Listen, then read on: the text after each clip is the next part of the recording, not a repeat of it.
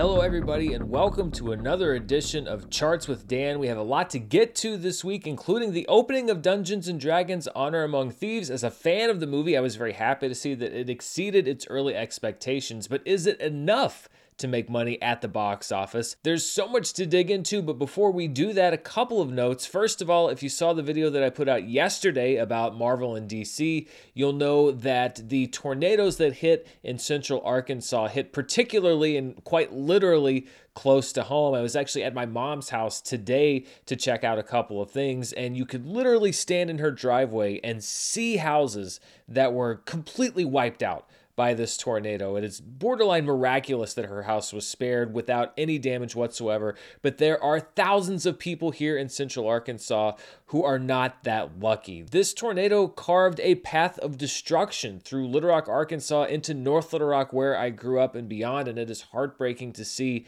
so many places that I've driven through 1,000 times completely inaccessible due to damage and debris. Yesterday, I brought up a local resource for donations, which is the Arkansas Food Bank. I found another one since then, which is the Arkansas Disaster Relief Program. You can donate through there. That's through the state of Arkansas. That money goes to disaster relief as well, and I'm looking into official fundraising ideas here on the channel. But until then, Arkansas Food Bank, Arkansas Disaster Relief Program. You can find links to both of those down in the description below, and you're going to be hearing about this from me for a while because there is a lot of help that needs to be done. This show is actually going to be pared down a little bit from what we usually do because I've been a little bit preoccupied trying to coordinate some of that stuff this week.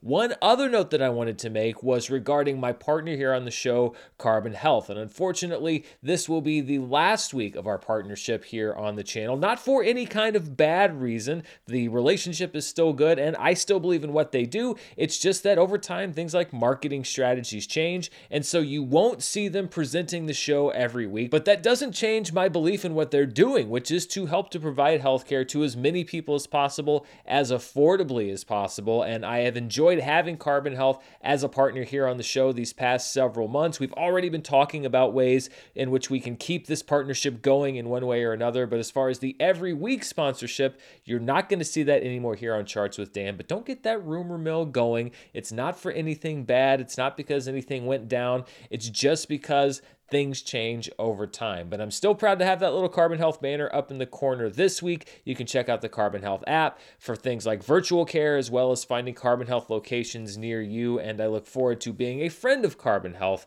for many years to come. And of course, they will also be a friend of this show. So with those notes out of the way, let's get to the box office this past weekend. And the number one movie was Dungeons & Dragons: Honor Among Thieves, which exceeded its original box office estimates as far as what it was expected to do 2 or 3 weeks ago, and brought in $37.2 million. That's a little below what Paramount had estimated on Sunday, which you usually don't often see from studios. They don't want to drop that number. So a bit of a weaker Sunday performance than Paramount had anticipated, but still $37.2 million is higher than a lot of people saw this movie just 2 or 3 weeks ago. John Wick Chapter 4 having kind of a surprising drop-off. 61.6% drop-off at $28.3 million. Given the fact that it was a well-regarded movie both critically and with audiences, a 60+% drop was a little bit surprising for me. Although it is a 3-hour-long movie, it is rated R, so there are some obstacles with John Wick Chapter 4 that you don't have with the PG-13 movies like Dungeons & Dragons. It could also just be that people are saving their money. They're not going to see it a second time because they want to go see Dungeons & Dragons, or they want to go see Super Mario Brothers opening this week, or Air, which also opens this week. But still, I was a little bit surprised to see that 61% drop, given how popular John Wick Chapter 4 was. In third place is the religious-themed film His Only Son, which tells the biblical story of Abraham, who was asked to sacrifice his only son. That's where the title of the movie comes from. $5.5 million in third place, just beating out Scream 6 with a 35.9% drop in fourth place and a $5.3 million total. Rounding out the top 5 is Creed 3 in its fifth week, a 38.9% drop and a total just over $5 million. Falling out of the top 5 in its third week, Shazam! Fury of the Gods, it dropped just over 50% for a $4.6 million total. Debuting in seventh place, the Sundance Grand Jury Prize winner, 1001, with $1 $1.7 million. The Grand Jury Prize in the dramatic category, the same thing that Coda won, which went on to win Best Picture and so many other prestigious films. 65, starring Adam Driver and some dinosaurs in its fourth week, drops 50.7% for a $1.5 million total. Ant-Man and the Wasp: Quantumania hanging on to that top 10 spot at number 9, a 48.7% drop and a $1.2 million total. And at number 10 is Jesus Revolution in its sixth week, a 47.2% drop and a total just north of $1 million. Also, quickly, when we're talking about the top 10, just to sort of nip this talk in the bud, there is a film from India called Dasara, which did very well in the Indian market and apparently also did somewhat well here domestically this past weekend. However, there were no official reported box office numbers for Dasara. When I did the show, I held out as long as I possibly could, and I know that many of you always say you left this movie from India or that movie from India out of your box office report. It's because I don't have official numbers. There are some unofficial numbers out there from different news reports, etc., but I need those official confirmed numbers in order to include them on the chart. So before you even say it, I know that that movie's there. Based on the rough reports that I read, it probably was in the top 10 somewhere, but those numbers were not reported in time for me to do this show. I just wanted to acknowledge that I do know the film came out, just don't have the numbers yet. Dropping out of the top 10, we had a trio of movies. First and foremost, of course, Avatar: The Way of Water dropping out after 15 weeks, almost 4 months in the top 10, and an incredible box office run. Really nothing to complain about with the box office for that film. Cocaine Bear, after 5 weeks in the top 10, also drops out, as well as Champions, which spent 3 weeks amongst the top 10 films at the box office. Looking at what I call the road to recovery, which shows you what the box office did this past weekend versus the average from 2021 and 2022 when theaters reopened, and then 2015 to 2019 pre-pandemic.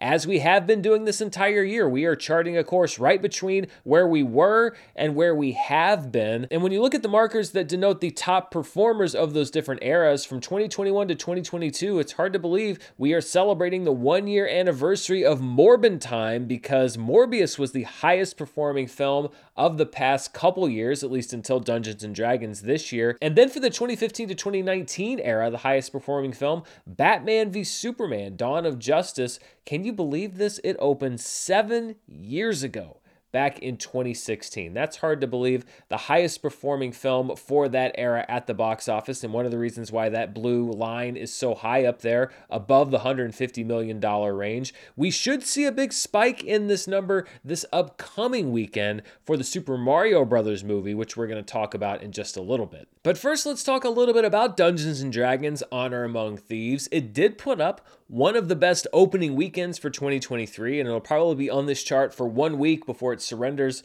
to Super Mario Brothers. But it was the 5th best opening of the year, behind Ant-Man and the Wasp, Quantumania, John Wick Chapter 4, Creed 3, and Scream 6. And really, it kind of rounds out the theme for March, which is that 4 of these top 5 opening weekends have been in the month of March. Only Shazam! Fury of the Gods doesn't make this list because it didn't open high enough. So it's been a pretty successful March at the box office as we recover, really seeming almost like a summer box office movie season. Dungeons & Dragons: Honor Among Thieves, of course, is an adaptation of the popular game Dungeons & Dragons. And when you look at the tabletop game adaptation genre, it's a very small genre. Dungeons & Dragons: Honor Among Thieves is tabletops among those adaptations. Sorry for that pun. $37.2 million, bests the previous champion Battleship back in 2012 with a $25.5 million opening, followed by Ouija at $19.8 million. Ouija: Origin of Evil back in 2016 at just over $14 million. I remember really liking that movie and wondering why it was so good. Come to find out, it was directed by a young man named Mike Flanagan, who's now one of the premier names in horror. And at number 5, the much maligned original Dungeons & Dragons film, which opened back in December of 2000 with $7.3 million. By the way, if you adjust these numbers for inflation, all of these movies stay the same in the same order, just that race between Honor Among Thieves and Battleship tightening up a little bit, so I didn't do a separate chart for that. Of course, the big question with Dungeons & Dragons Honor Among Thieves is not just how well it did this weekend, but how well it needs to do in the upcoming weekends. And it's a bit of a challenge to cover this because, on one hand, I am very excited by how this movie did at the box office because it did much better than a lot of people had expected it to do. And a lot of times when you're looking at the box office, it is all about the expectation game. There were some people that thought this movie was going to open to $20-25 million, and the fact that it opened closer to 40 domestically is a win. However, there's also the question of how well it needs to do to turn a profit in the theatrical window, and that's the key part, in the theatrical window. There's all kinds of ancillary revenue with this movie. There are a lot of product tie-ins, of course, the direct tie-in with Dungeons & Dragons and any kind of merchandise you're going to sell that's branded with the movie. And something else that I thought was really interesting, and I think I've mentioned it on the show before, but Deadline is doing their most valuable blockbusters recap of last year, and Smile, which was another Paramount movie, a very successful one from last year, is one of the movies featured. And it mentioned that they had taken in $80 million or something like that from streaming revenue, but basically that money came from Paramount. But because the money came from a different division of Paramount, then Smile can count that money as income, as revenue, basically, against the cost of the film. Now, I don't think that's quite above board, because really what it is one division of a company paying a different division of that same company money. So is that really profit? I don't think so, but it goes on the books as revenue for that specific movie. So I'm sure that Dungeons & Dragons Honor Among Thieves, in addition to the product tie-ins and all of the other merchandising, is going to bring in some streaming revenue from the streaming part of Paramount when it does stream on Paramount Plus.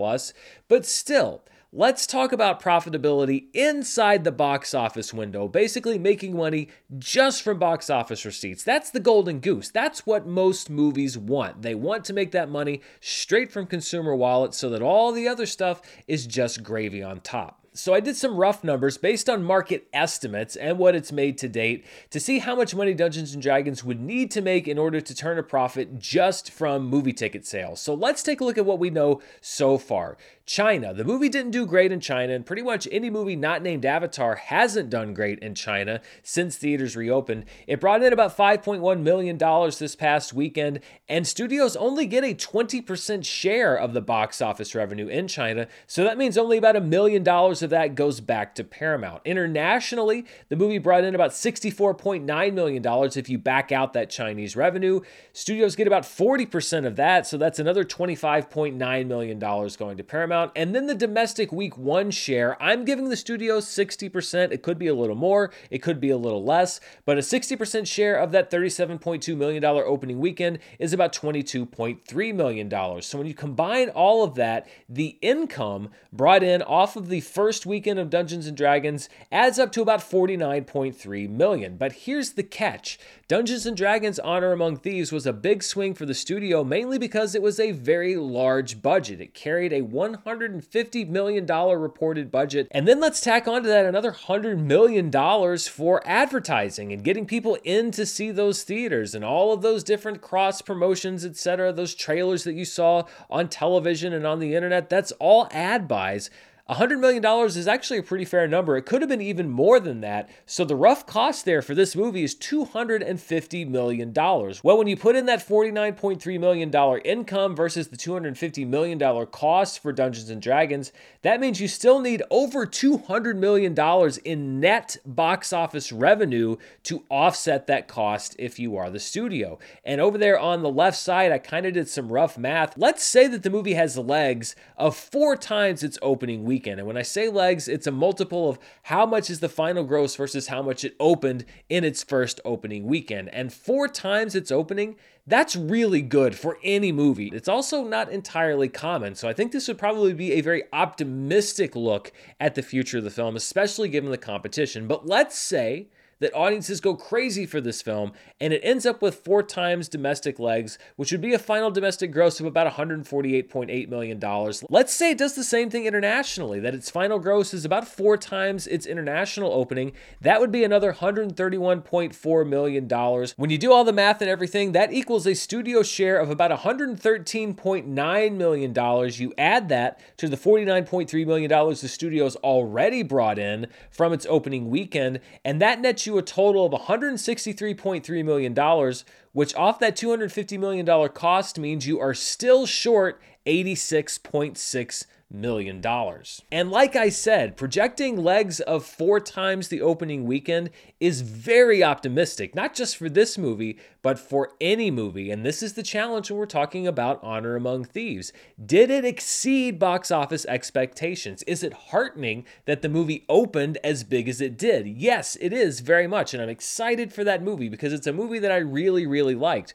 But the hard truth when you look at these numbers is that it is highly unlikely that it is going to turn a profit inside the theatrical window. This is more than likely, I would say probably 80 to 85% likely, going to be a money loser for Paramount at the box office. Now, that's not to say they shouldn't have made the film, because there is going to be a lot of ancillary revenue and there's going to be a lot of other stuff that's sold tied into this film, and the goodwill brought over from this film could help to boost any subsequent sequels at the box office if they decide to do that. But this is the problem, and it's why I always talk about budgeting smartly. When you have a movie that costs $150 million, even with a really established IP, that's still a risk because you never know what could happen at the movies. Then you add something like fantasy and Dungeons and Dragons, which does not have a great track record at the box office, not much of one, but what track record there is really not great. And you're taking a massive risk. The hurdle that you have to clear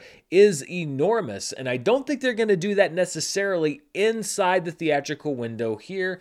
With studio accounting, etc., most movies never see a profit. If you're actually counting dollar for dollar, I'm sure somewhere down the line this movie is going to squeak out some money. But this is yet another example of a movie that could have been a runaway success if the budget had been kept under control just a little bit more. But then what do you give up for that? What is the trade-off there? Does the movie not look as good? Are the effects not quite as good? Does that affect the box office performance? I'm glad I don't have to make these decisions because it's tough, because I liked this movie and I thought that it did look great, and I don't want to see a lower budget version of it. There's so much more to a movie's success than the box office. That's what we talk about here on this show, but Honor Among Thieves is a great example of a film where it's a good news, bad news situation. I'm happy for the film, and I'm also disappointed at the same time, and it's largely because it had a lot of work to do. It made up a lot of ground, but I don't think it could do quite enough to make a clear profit just from people buying tickets. Still,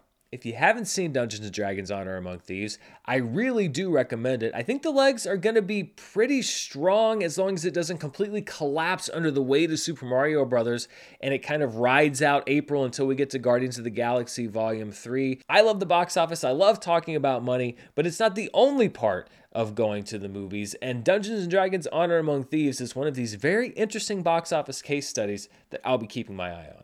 I mentioned that sharper than expected drop for John Wick Chapter 4 as well. That didn't keep it from moving up the charts as far as the franchise tracker, and let's look at how it stacks up against the other films in the John Wick franchise.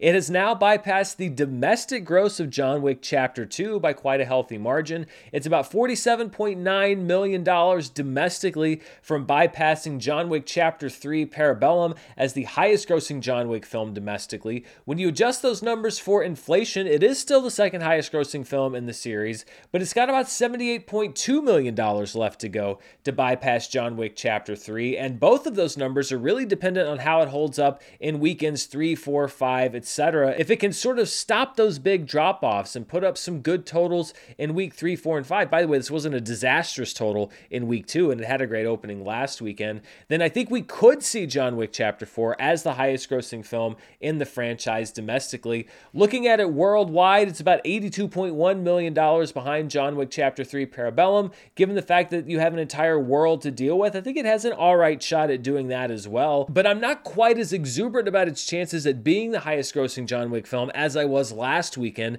because of that big drop in weekend 2. It was a little bit less internationally than it was domestically. And again, this is sort of a case of mixed blessings. How many times have I sat here on the show talking about the fact that I wish that more movies were coming out? Well, now we have so many coming out that we see these big drops from week to week, or movies are getting lost in the shuffle, or things like Shazam! Fury of the Gods basically arrive DOA because audiences have made up their mind already. We are still readjusting the market to this post-2020, post-theater closure marketplace. And this is a very interesting thing. We went from no movies to all the movies, and we're going to find that stabilizing point somewhere in between throughout the rest of 2023 and going into 2024. I mentioned Shazam! Fury of the Gods, by the way. The only really major motion it made on the DCEU franchise tracker is that it passed the domestic total of Wonder Woman 1984 and looks like it's going to pass the Suicide Squad and then park right there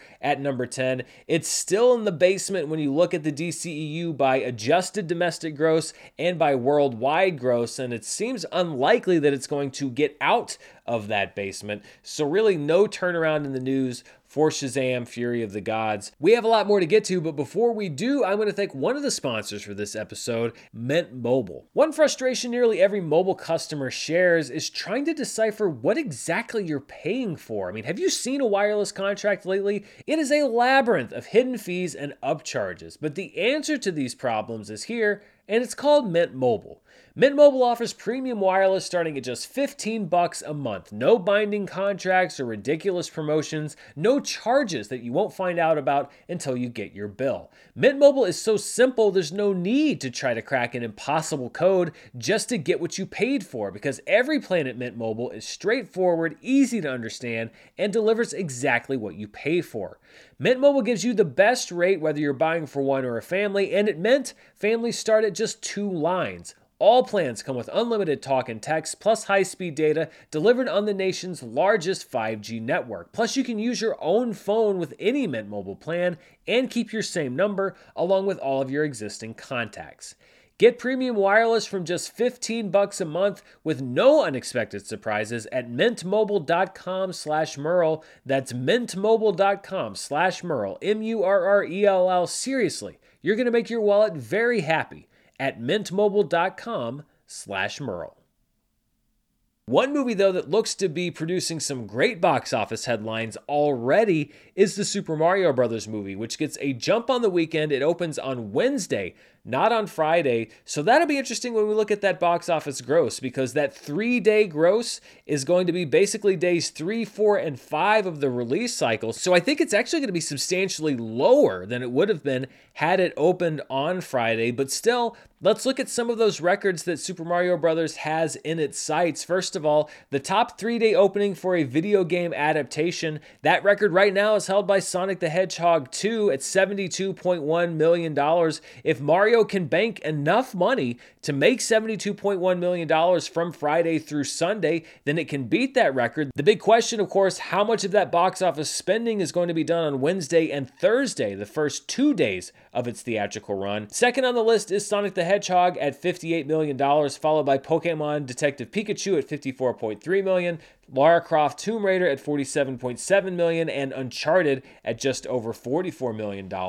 Another thing that we're going to be looking at is Illumination, their 3-day opening weekends. Where is Super Mario Bros. Going to rank there? The highest opening film for Illumination was Minions, which opened to $115.7 million, and then Minions: The Rise of Gru, which opened to $107 million in second place. The Secret Life of Pets opened to $104.3 million, and Despicable Me 2 was in a similar situation to the Super Mario Bros. Movie. It opened on a Wednesday and thus only ranks as the 4th highest opening for Illumination over the 3-day weekend with $84.2 million.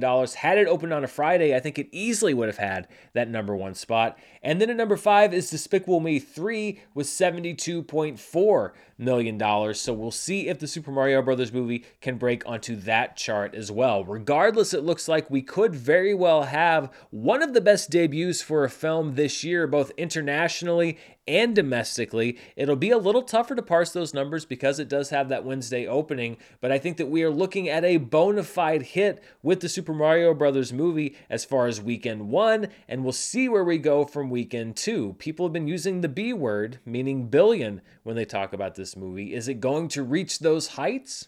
I don't think it's out of the question, but we don't quite know yet. Let's take a look at the top per theater averages for this past weekend, and number one was Dungeons & Dragons Honor Among Thieves, which brought in $9,651 per theater at each of its 3,855 theaters. Playing in the exact same number of theaters, I wonder if that's a coincidence, was John Wick Chapter 4, which brought in $7,354 per theater in each of those 3,800 plus theaters.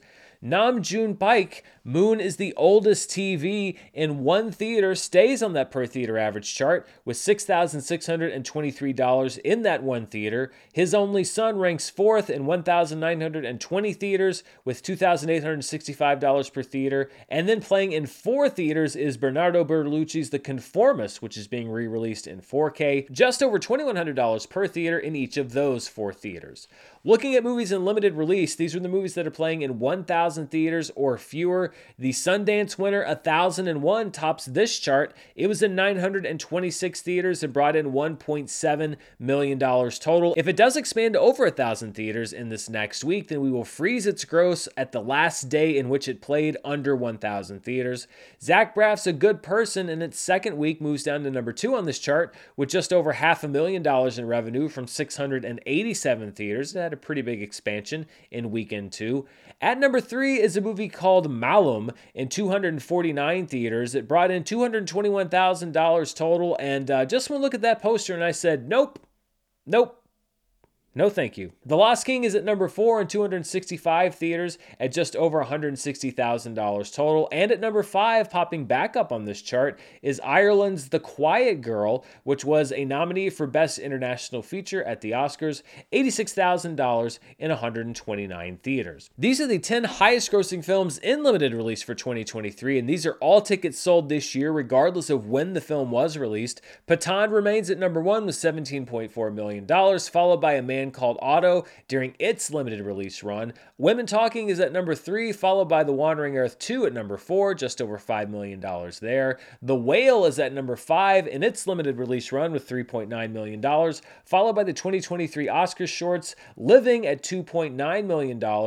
Tujuti Main Makar at number 8 with $2.5 million, Walter Viraya with an unverified $2.25 million at number 9, and 2023 Sphere at number 10 with $2.1 million. Looking at the domestic winter-spring box office, which is basically all movies released in calendar year 2023, Ant-Man and the Wasp: Quantumania remains the top-grossing 2023 film at $212 million, followed by Creed 3 at $148.5 million. John Wick Chapter 4 jumps up 2 spots to a total just over $123 million. Scream 6 stays at number 4. It'll probably soon pass $100 million, becoming the 4th 2023 release to pass that mark. Megan drops down 2 spots to number 5. Cocaine Bear stays at number 6. Shazam! Fury of the Gods jumps up 1 spot to number 7. Jesus Revolution drops down 1 to number 8. 80 for Brady stays at number 9. And Dungeons & Dragons Honor Among Thieves is good enough in its opening weekend to be number 10 on this list, knocking M. Night Shyamalan's Knock at the Cabin off the chart entirely.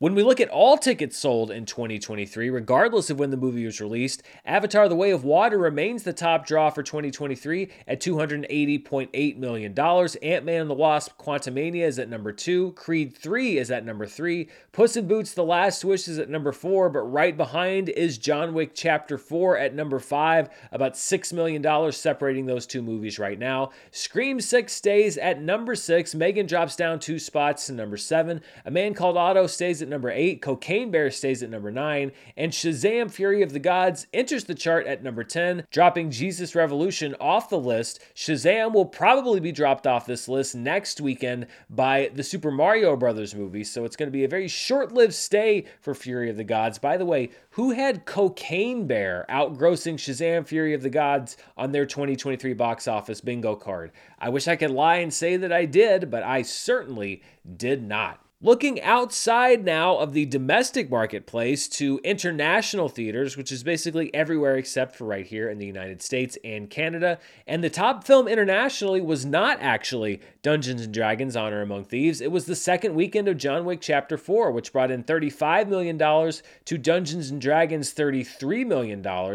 At number 3 was Suzume at $27.9 million. We're only about a little bit over a week from the opening weekend of Suzume here in the domestic market, and it is rapidly approaching the top 10 overall highest grossing anime film list worldwide. I'll be bringing that list to you probably next week as Suzume continues to make great gains in China, great gains in South Korea, and then I think it's probably going to have a pretty healthy opening here in the domestic market. So a lot of box office still to come for that film. The Chinese film Hachiko is at number 4. Hachiko is a remake of a 1987 Japanese film, and Lasse Hallström actually made an English language version of that film in 2009 starring Richard Gere. It was called Hachi, A Dog's Tale. It went straight to the Hallmark Channel here in the US, and then apparently it hit Netflix right around the holidays, and people were talking about how depressing the movie was, and it made them very sad.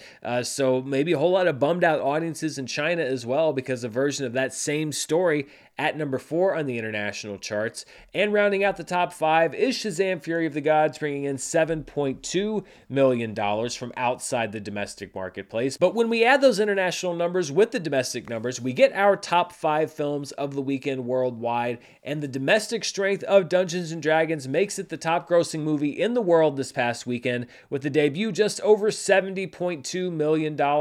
John Wick Chapter 4 is at number 2 with $63.3 million. Suzume stays at number 3 with $27.9 million. Shazam! Fury of the Gods brings in $11.8 million, and Hachiko is at number 5 with $8.9 million. And when we look at the highest grossing opening weekends worldwide for 2023, Ant-Man and the Wasp: Quantumania remains number 1 with $227.4 million. It looks like Super Mario Bros. Is going to be challenging for that record this upcoming weekend. John Wick Chapter 4 is at number 2 with $137.8 million in its opening weekend, followed by Creed 3 at just over $100 million, then Dungeons & Dragons Honor Among Thieves at $70.2 million, and The Wandering Earth 2 at $69.3 million. When we look at the 2023 worldwide box office, Full River Red remains number 1 with $673.5 million, followed by The Wandering Earth 2, Ant-Man and the Wasp: Quantumania, Creed 3. John Wick Chapter 4 moves up 4 spots to number 5 with just over $245 million.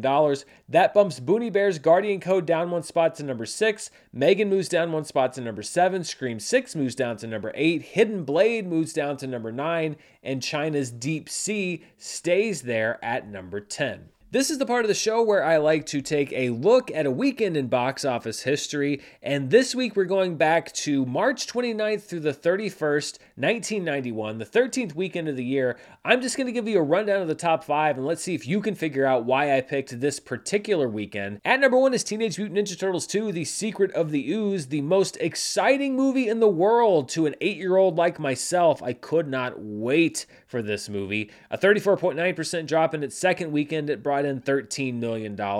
At number 2, The Silence of the Lambs, in its 7th week of release, a drop of just 13.6% for a $5.7 million total. And at number 3 was Dances with Wolves in its 21st week of release, a 44.2% increase. That's because this was the weekend after the Academy Awards where Dances with Wolves won Best Picture. It went back into a lot of theaters and a lot of people went back to see the movie. $5.4 million total there. At number 4 is Career Opportunities, a movie that was written by John Hughes but not directed by him, with a total of just over $4 million. And at number 5, New Jack City in its 4th week, a 16.4% drop and a total at just over $3.7 million. And looking at that top 5, have you figured out why I selected this weekend? It's a very kind of arcane box office reason, but it's because 2 consecutive Best Picture winners were next to each other in the box office top 5, which is a very, very rare occasion. Silence of the Lambs and Dances with Wolves were both in the top 5 together previously, but here they were right next to each other, with Silence of the Lambs at number 2 and Dances with Wolves at number 3. So Dances with Wolves was there with Best Picture Oscar in hand next to the movie that would win the Best Picture Oscar a year later. It's kind of a cool box office thing. This is why nobody can ever really quite understand what I do, because I just love these kind of weird box office coincidences. 2 Best Picture winners, both existing in the top 5 together. How many times has that happened? I could probably figure it out, but I just didn't have time today. Of course, anytime we look backwards into the past, I don't just like to look in the history books. I like to modernize things a little bit by adjusting for inflation. And when we hit that inflation button, Teenage Mutant Ninja Turtles 2 Secret of the Ooze brings in $28.8 million in week 2. Silence of the Lambs brings in $12.7 million, followed by Dances with Wolves, $11.9 million. God, that movie had been out for 5 months already, and it was still bringing in those kind of numbers. Career Opportunities with $8.8 million there in fourth place, and New Jack City with $8.2 million. There's so much more to get to, but before we do, I want to thank the other sponsor for this week, ExpressVPN. When you use the stall at a public bathroom, you always close the door behind you, right? Right? Well, you close that door because you don't want some rando watching you do your business, unless you do want them watching, in which case that is your business. Privacy is important, and that's why I use ExpressVPN, and I think you should too. You may think you're browsing privately, but even in incognito mode, your internet service provider can see every website you visit. ExpressVPN creates a secure encrypted tunnel between your devices and the internet, which means your online activity can't be seen by anyone, including your service provider. ExpressVPN is incredibly easy to use. All you have to do is open the app and push one button to get started, and it works on phones, laptops, and even routers, so that anyone who shares your Wi-Fi can be protected. It's as easy as, well, closing the bathroom stall. I travel a lot, and this adds so much peace of mind to know that whether I'm browsing at home, at an airport, on a plane, or at a hotel, that my browsing data is safe and anonymous. Secure your online activity today by visiting expressvpn.com/Merle. That's expressvpn.com/Merle, Murrell, and you can get an extra 3 months free at expressvpn.com/Merle. So last week I mentioned that I was planning to split Charts with Dan and the streaming charts into 2 separate shows, and I am still going to do that. However, because of everything that's been going on this past week, I didn't quite feel like I had time to get all of those processes in place and make some new charts that I'd planned for the streaming show. So I'm going to delay that plan by just a little bit. Hopefully I'll have the 2 shows split up by next week. I just didn't want to rush something for tomorrow. Plus, it's a very heavy review week. We've got Super Mario Brothers and Air, which are 2 movies that I'm definitely going to review. And then people are just losing their minds. We're doing like live action remakes of Moana and redoing all the Harry Potter movies. And I was thinking about making videos about that. I don't know what the hell's going on out there. People are going crazy. Anyway, long story short, I'm keeping the streaming charts on the show for this week, but I am going to make that division very soon. But let's look at the iTunes chart to see what people are watching at home through various streaming services. And Avatar: The Way of Water is at number 1 on the iTunes charts, available for purchase only. At number 2 is Creed 3, available for purchase and premium video on demand, which are those higher price rentals. At number 3 is Plane, which is now available for purchase and rental. A Man Called Otto is there at number 4. The Whale is at number 5. Cocaine Bear is at number 6, available for purchase and premium video on demand. Missing, now available for rental, makes the chart at number 7. Puss in Boots: The Last Wish stays at number 9. Champions exits the box office top 10, but is now available for purchase and premium video on demand on the iTunes store. And John Wick Chapter 4, those pre-orders, still good enough for the number 10 spot. Let's take a look at the most watched programs on Netflix, and this is using what I call my global Merle metric. Basically, I look at the number of hours a program was watched, divide that by the runtime, and that gives me an estimated number of how many viewers could potentially have finished viewing that program. That's why I call it the PFV number. This is for March 20th through the 26th, and at number 1 is The Night Agent, which had a really strong debut, 168.7 million hours watched for a PFV of 20.75, meaning just over 20 million Netflix users could potentially have finished viewing that series. The Night Agent is from Sean Ryan, who also created The Shield. Luther, The Fallen Son, stays strong on the charts with a PFV of 11.44. The Magician's Elephant, with a PFV of 9.78, rises up to number 3 in its second weekend on the charts. At number 4 is the limited series Waco: American Apocalypse, about David Koresh's cult in Waco, Texas. That's sort of capitalizing on the anniversary of the end of that standoff. In His Shadow is at number 5, which is a French film about two brothers who are dealing with their father's death. At number 6 is the Netflix original movie Noise. At number 7, the Netflix original series Shadow and Bone Season 2 with a PFE of 6.79. At number 8 is the only non-Netflix project here. It's a 2019 kind of obscure direct-to-video movie called I See You, and this is just what Netflix tends to do. You surface these obscure movies years later when they're added to the service. At number 9 is Chornikal Ke Baga. I'm sure I butchered that. It is a Netflix original from India, kind of an in-flight action movie. So Netflix bringing you something from the very popular Indian film market. And then at number 10 is the Netflix original movie Still Time with a PFE of 5.68. Looking at the most watched 2023 Netflix programs for the calendar year to date, You People's at number 1, but Luther the Fallen Son looks like it is going to eclipse that film at number 1 in the very near future.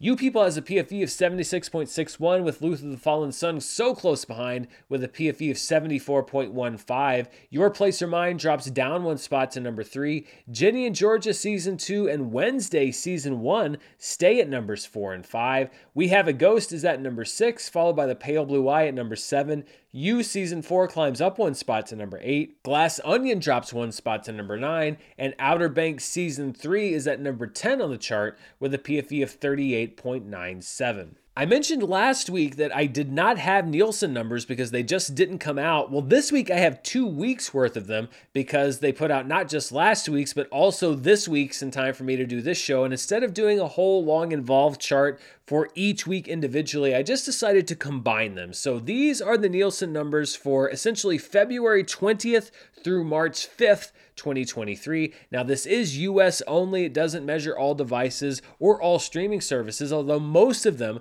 are now submitting data through Nielsen. But it's just a good way to see how all of these different movies and programs, etc., are stacking up against all of these different streaming services. And looking at this chart, which again spans 2 weeks, the top 10 streaming movies are headlined by We Have a Ghost with a total hours watched number over 28 million. Black Panther Wakanda Forever is still a big draw on streaming, 10.4 million hours watched, just edging out Minions: The Rise of Gru over on Netflix with 10.3 million hours watched. The Woman King is at number 4. Megan enters the chart over on Peacock with 9 million hours watched. R.I.P.D. on Netflix is at number 6 with 8.2 million hours watched. Why? I don't know. Moana on Disney Plus remains a very popular movie. Maybe that's why they're doing a live action remake like less than 10 years after it came out.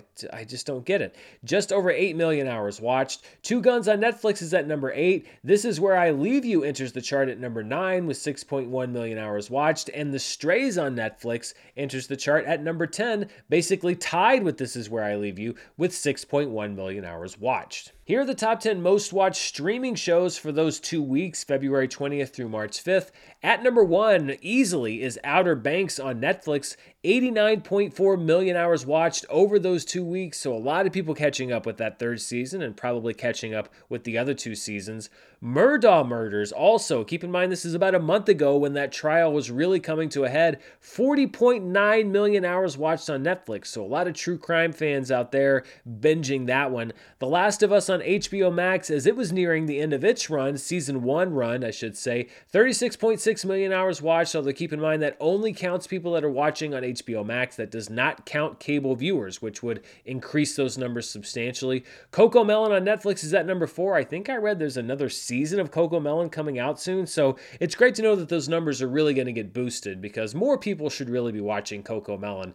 NCIS is at number 5, available on both Netflix and Paramount Plus with 27.2 million hours watched, followed by Perfect Match on Netflix at number 6, Bluey on Disney Plus at number 7, New Amsterdam on both Netflix and Peacock at number 8, South Park on HBO Max is at number 9 with 23.1 million hours watched, and Grey's Anatomy on Netflix rounds out the top 10 with 21.3 million hours watched. And when you look at the top 20 streaming shows on the Nielsen charts, as far as watch time per available episode, Murdaugh Murders actually comes on top rather easily. 13.6 million hours watched per episode. It was just a 3-episode long limited series. At number 2 is Chris Rock's Selective Outrage. It was a comedy special that's counted as one episode of a show. 6.97 million hours watched per episode because there basically is just one episode.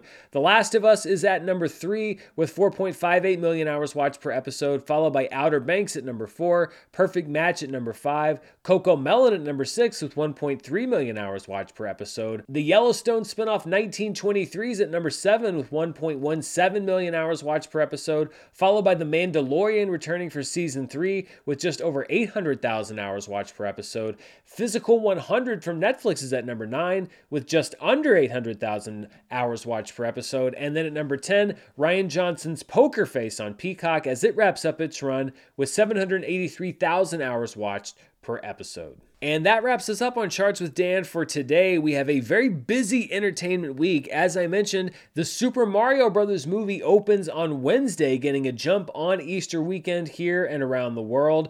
Air also opens on Wednesday in wide release. This is a movie that would have gone to streaming, but MGM and Amazon are looking to actually put movies in theaters again. This has Ben Affleck, Matt Damon, the story of the Air Jordan, and courting Michael Jordan to come and be a spokesperson over at Nike. I can't wait to watch this movie. You're going to have reviews of both of those films on the channel later this week. Also on Wednesday is the premiere of Journey to the Center of the Earth, a Disney Plus original series adapting the classic story. Schmigadoon Season 2 is on Apple TV Plus. I'm sure you probably haven't seen it and you probably haven't heard of it, but it looks kind of cool and it's coming back for a Season 2. On Thursday, Steven Yeun and Ali Wong star in a Netflix original series called Beef, which looks really interesting. Also on Thursday, do you like Grease? Did you ever wonder what happened before you met all of the characters that you really like? Well, Grease Rise of the Pink Ladies is hitting Paramount Plus. It is a Grease prequel series. Yeah, okay, sure. At least you're not remaking the original, I guess. Anyway, that premieres on Thursday. Then on Friday, Paint, which stars Owen Wilson as a Bob Ross type painter at a public access station. Sign me up. I'm going to see that movie as well. That opens in many theaters around the country. Also opening on Friday in limited release is Showing Up, the latest film from Kelly Reichardt, who did First Cow, a very heavily award-winning and acclaimed film. That movie stars Michelle Williams. How to Blow Up a Pipeline, which has generated a lot of buzz on the screening circuit, opens on Friday in limited release. On Amazon Prime is the film On a Wing and a Prayer, starring Dennis Quaid, from the director of The King's Daughter. What a combination. That streams on Amazon on Friday. And also on Friday is the film Chupa, streaming on Netflix. The movie stars Damien Bashir and Christian Slater and is directed by Jonas Cuarón, son of Alfonso Cuarón, who also, you may have heard, directs movies. And that wraps us up here on Charts with Dan. Thank you for the final time to my partner here on the show, Carbon Health, and thank you to my sponsors, ExpressVPN and Mint Mobile. Also, please do check out the description below for those links about Arkansas tornado relief. But most of all, I want to thank you for spending part of your day here with me. I will be back with more movie news, reviews, box office next week to see what Super Mario Bros. Does, and even more. Until then, stay safe, and I'll see you next time. Bye.